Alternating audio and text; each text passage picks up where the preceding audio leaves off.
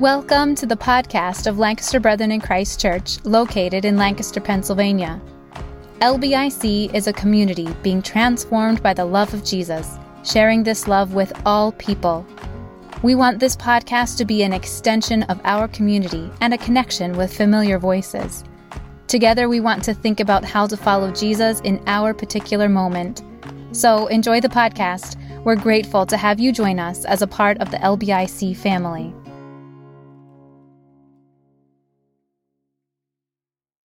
Anyway, so I don't know, maybe you have those kinds of experiences or whatnot, but I share those stories today because Advent is a season of expectations, and this morning in the scriptures, what I'd like us to do is reflect on our own expectations. The psalm that we'll read this morning helps us to reflect on our expectation of God, and not only the psalm, but the gospel reading will help us reflect on what we expect God to be and what God to be like. And so let's look at the psalm together first, Psalm 146, verses 5 through 10. In it, we hear these expectations of who God is and what God does and what God is like. So this is what the psalmist says. Blessed are those whose help is in the God of Jacob, whose hope is in the Lord their God. He is the maker of heaven and earth, the sea, and everything in them. He remains faithful forever. He upholds the cause of the oppressed and gives food to the hungry. The Lord sets the prisoners free. The Lord gives sight to the blind. The Lord lifts up those who are bowed down. The Lord loves the righteous. The Lord watches over the foreigner and sustains the fatherless and the widow, but he frustrates the way of the wicked. The Lord reigns forever, your God, O Zion, for all generations. Praise the Lord. Theologian Abraham Kuyper says this of this particular psalm. He says, there's not one square inch of all of creation where the Lord does not say, mine. This psalm kind of represents to us one end of the spectrum, one end of the human experience. It represents a quality and characteristic of creation where everything is well, as Julian of Norwich says, where all is well and all shall be well. This is what Laura Esch last week when she shared her story of pregnancy and anticipatory hope. This is what we hope for. We live with anticipatory hope towards these things. All of what the psalmist says here is something that we hope towards. And so this end of the spectrum, and I like how Jane pulled out the ends of the spectrum, especially within that song, the infancy and the beauty of a baby where we bow down in reverence to the gruesomeness. There's the spectrum that Christianity altogether embraces, and we don't have to choose one, but what you like to say here regularly is we find our life often in the middle, kind of going back and forth and not landing, so to speak, but finding ourselves in the middle of the spectrums. And so on one end, the spectrum describes a confident hope and assurance. These are characteristics of God. This is what we put our hope in. As Laura said last week, this is what we anticipate and we hope towards. But then we get today's gospel reading on the other end of the spectrum, and we find John the Baptist in a very, very different position. So this is how Matthew describes the theme of expectation here in John's life. Matthew 11, verses 2 through 11. When John, who was in prison, heard about the deeds of the Messiah, he sent his disciples to ask him, "Are you the one who's to come, or should we expect somebody else?" Jesus replied, "Go back and report to John what you hear and what you see. The blind receive sight, the lame walk, those who have leprosy are cleansed, the deaf hear, the dead are raised, and the good news is proclaimed to the poor. Blessed is anyone who does not stumble on account of me." As John's disciples were leaving, Jesus began to speak to the crowd about John. "What did you go out into the wilderness to see? A reed swayed by the wind? If not, what did you go out to see? A man dressed in fine clothes? No, those who wear fine clothes are in king's palaces. Then what did you go out to see? A prophet? Yes, and I tell you, more than a prophet. This is the one about whom it is written, 'I will send my messenger ahead of you, who will prepare your way before you.' Truly, I tell you, among the men born of women, there has not arisen anyone greater than John the Baptist. Yet who is ever least in the kingdom of heaven is even greater than he." So let's think for a few minutes about the expectations and hopes of John the Baptist. At this point in time, we have seen a lot of interactions with John the Baptist between him and Jesus. And so there's a reason to believe that John has every reason to have confidence and hope in this person who he's asking this question of.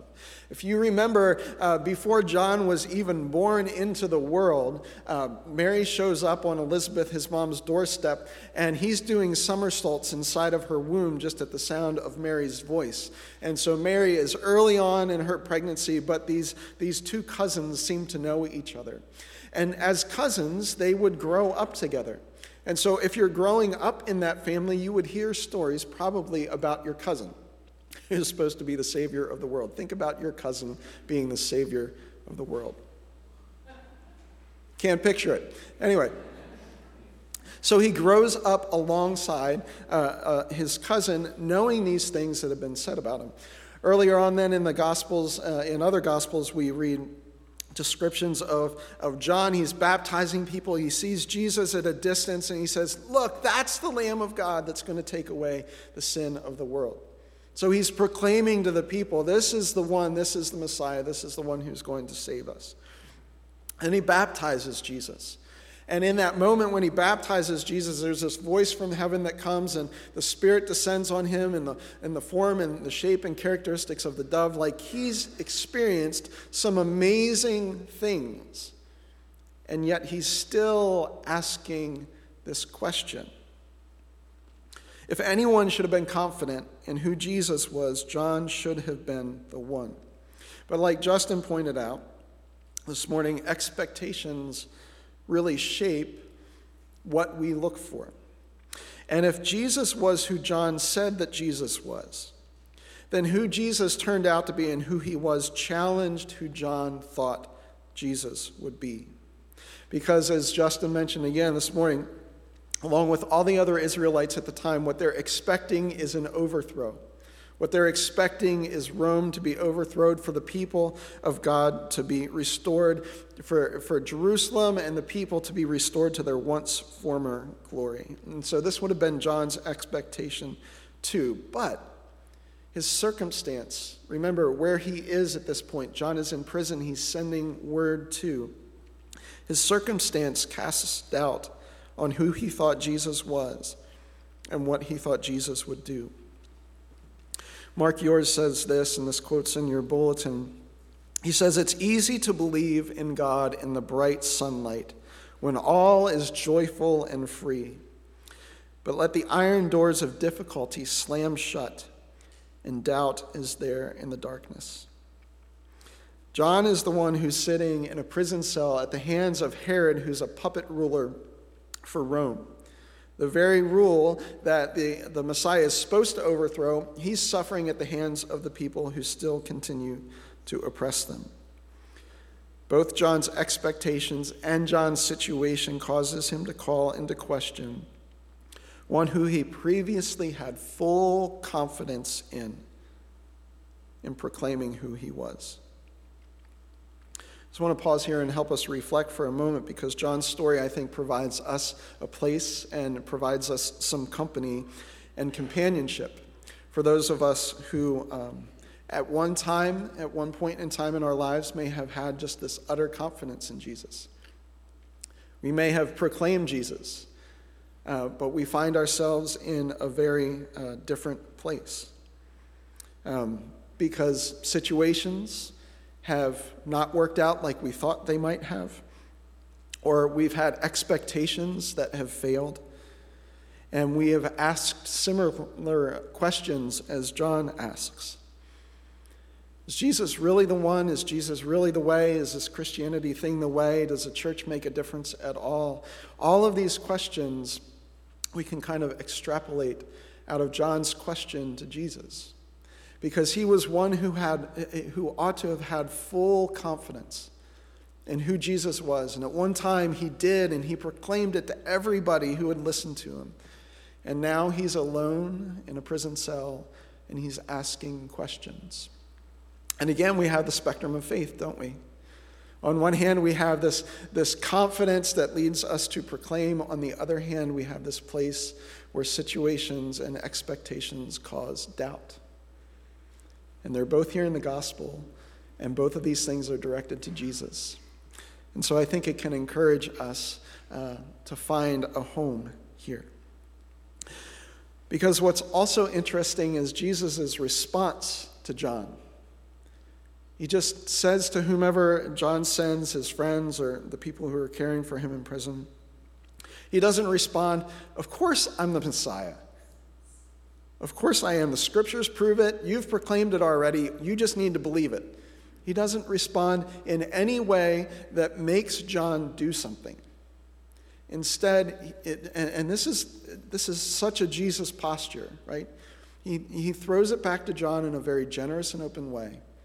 And he just says, "Look, here's what's happening. Tell him what you see and tell him what you hear." And this is the beauty of God, friends, and how God relates to us, is he describes this, and then he leaves it open-handed for you to receive it or not. And so the posture of God towards us is, this is me, this is who I am. What will you do with it? Jesus isn't coercive in any way, but Jesus simply sends the message back, and John has to decide.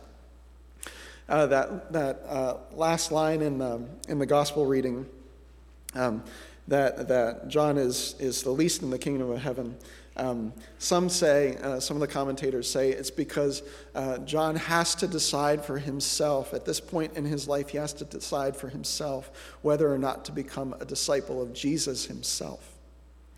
And so it's not just enough to be confident and to proclaim, but he has to make this decision for himself whether or not this Jesus who's revealed to him is going to be one who he chooses to follow too. So expectations, this Messiah that shows up is not the one that John or Israel expects. Jesus then turns to the crowd. So he deals with John's disciples or John's friends, sends them back on their way, and then he turns to the crowd and starts talking to them about John. And he gives them a few descriptions about how to consider who John might be. First, was John, was John just a reed shaken by the wind? He gives two examples of who John might be. And I want to just think about these things for a few minutes. One, a reed shaken by the wind. When I read this, I feel like Jesus is saying something to the effect of, did you expect to go out into the desert and find some spiritual guru who's going to be leading you how to be at one with the universe? Because a reed, right, if you know what a reed is, it's a very thinly, the depth that it has in terms of it in its soil is very thin. And it blows about. It's kind of this waffly sort of thing. So what do you expect to go out to find? Some spiritual guru, somebody who's just going to teach you how to be at one with all the stars in the universe and where God is all in all in all? And then he says, on the other hand, or what about somebody who's dressed in soft robes, who are indicating somebody who's in a palace, that indicates somebody who's part of the system, right? And so it might be soft robes, but they're part of the people who oppress. And Jesus says, no, not there either. And actually, the psalm that we read this morning, a few verses that we didn't read beforehand, says, don't put your trust in princes. Then he says, and after those two things, he calls him a prophet. A prophet. He says, no, this is a prophet. In contrast to the reed and the prince, the prophets, they're tough people. Like the phrase, they set their face like flint came to mind. They're not easily blown from here to there. Neither are they in palaces. They might have consulted princes when the princes or the kings would actually call them in, but actually all the prophets that we have in Scripture have always been outside the system. They've never been a part of the system. The princes and the kings actually had prophets that were a part of the system, and those were the prophets that the real prophets criticized, because all they did, all those false prophets did, was say, everything's going to be okay. Mr. King, what do you want to hear? This is what I'll tell you then. But that's not the role of the prophets in the Scriptures. Rather, the role of the prophet, and I put this down for you because it's good to understand, the role of the prophet was to look at what is, and so they look at the situation of what is, name what should be, and so oftentimes what the prophets do is they look at what is, name what should be, because there is a gap between what is and what should be, and then remind the people of what will be. Either what God will do to redeem or restore them, or what God will do to judge them, because there is this gap. The role of the prophet in the Scriptures is to close this gap between the people and God, to help the people live in congruence with who God wants the people to be. Jesus says, John is a prophet who's preparing the way. And I want to sit with that phrase for a minute. Leah, if you want to put this picture up.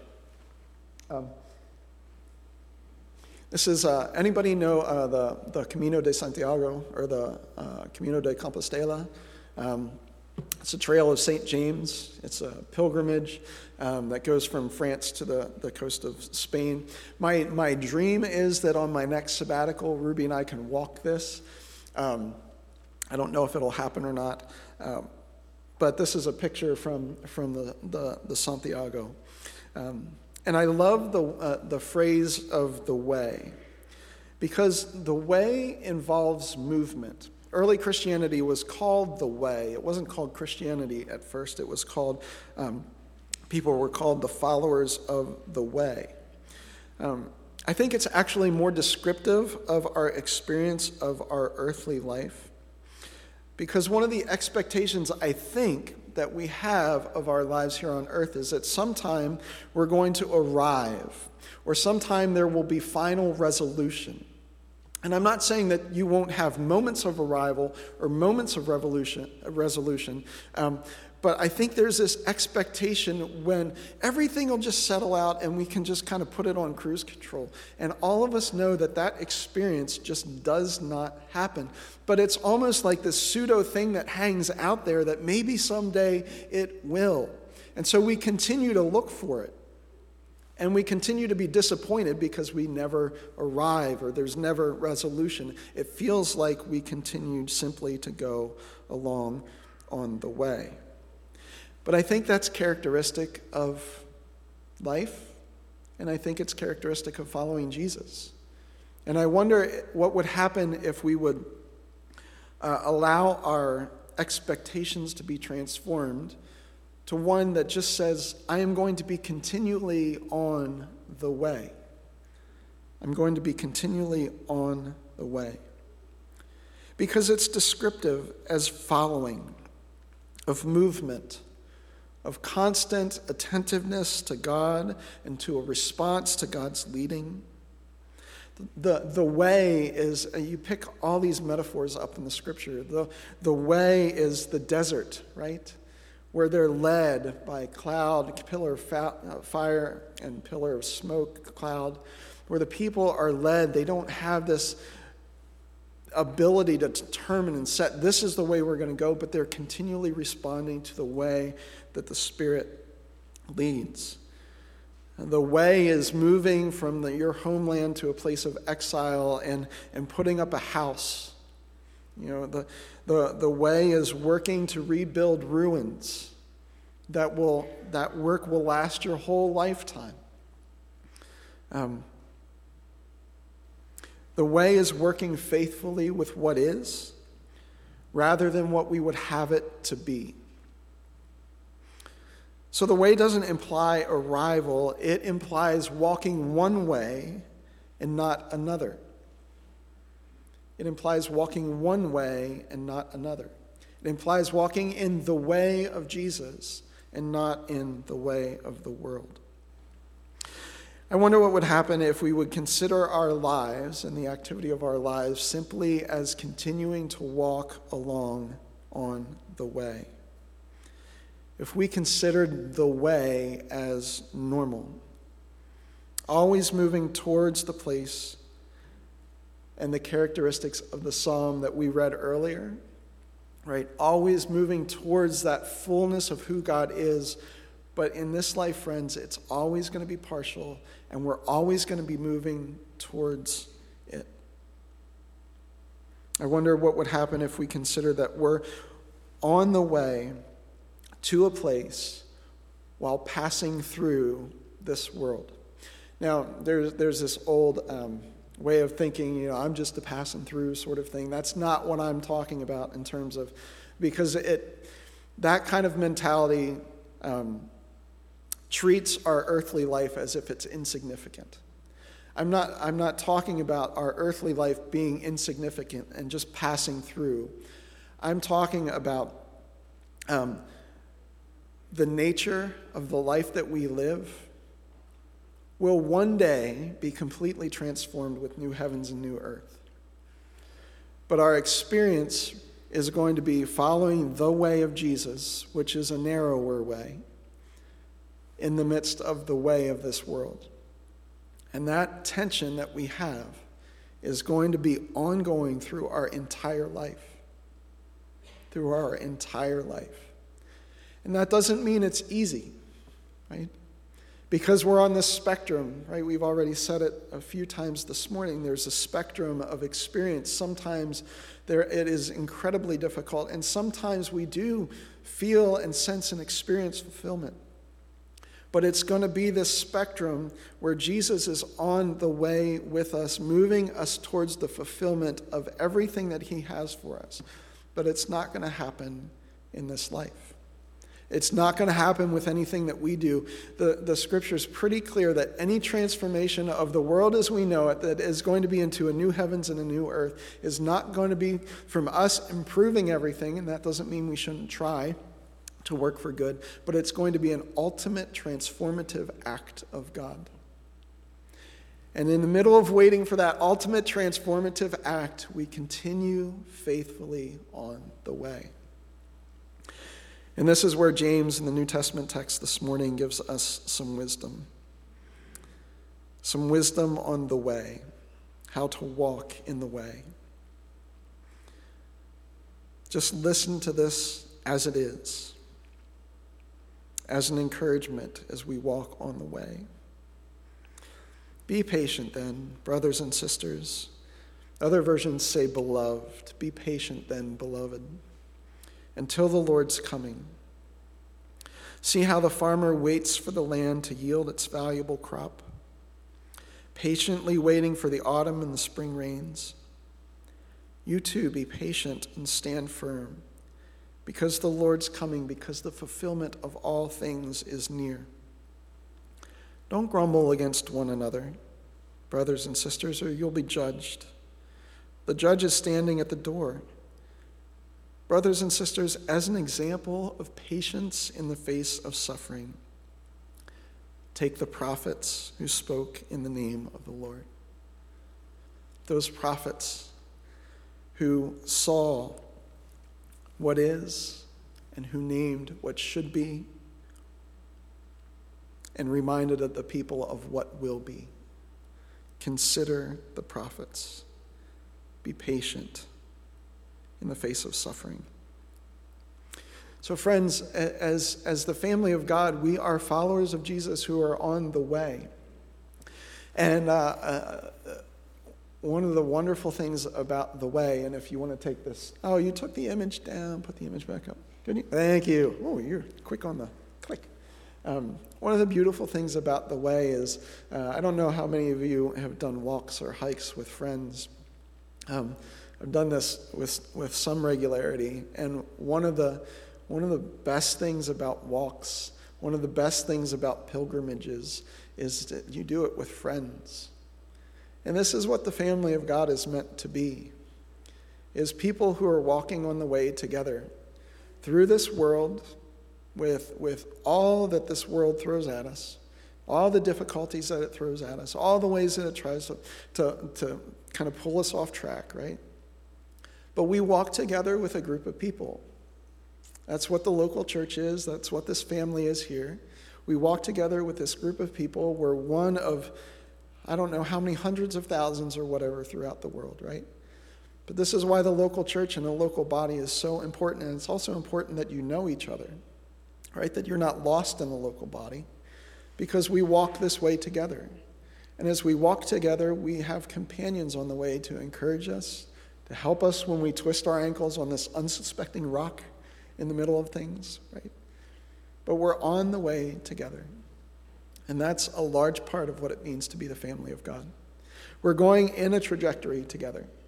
We're going towards Zion, so to speak, together. We are going towards the reality of what will be together under the lordship of Jesus together. We're following Jesus together. So I wonder if we shifted our expectation as followers of Jesus from always looking for this point of arrival where we've arrived to simply receiving the truth and the reality that we'll always just be walking the way faithfully. Following Jesus, who is this, and this is a bit of the rewriting from the psalm this morning. So we walk the way, following Jesus, who is the maker of heaven and earth, the sea and everything in them, who remains faithful forever, who upholds the cause of the oppressed and gives food to the hungry, who sets prisoners free, who gives sight to the blind and lifts up those who are bowed down, who loves the righteous, who watches over the foreigner, sustains the fatherless and the widow, but who frustrates the way of the wicked. The Lord Jesus reigns forever, your God, O Zion, for all generations. Praise the Lord. Amen. I just want to invite us into a moment of quiet, just contemplative silence. If you want to close your eyes, you can do that. But again, just trusting and wanting to create some space for the Holy Spirit to bring to mind or to heart maybe a thought or a word that God just wants you to receive today as you think about your life and as you think about God. So let's just create a moment of silence, and then I'll lead us in the Lord's Prayer as we prepare for communion.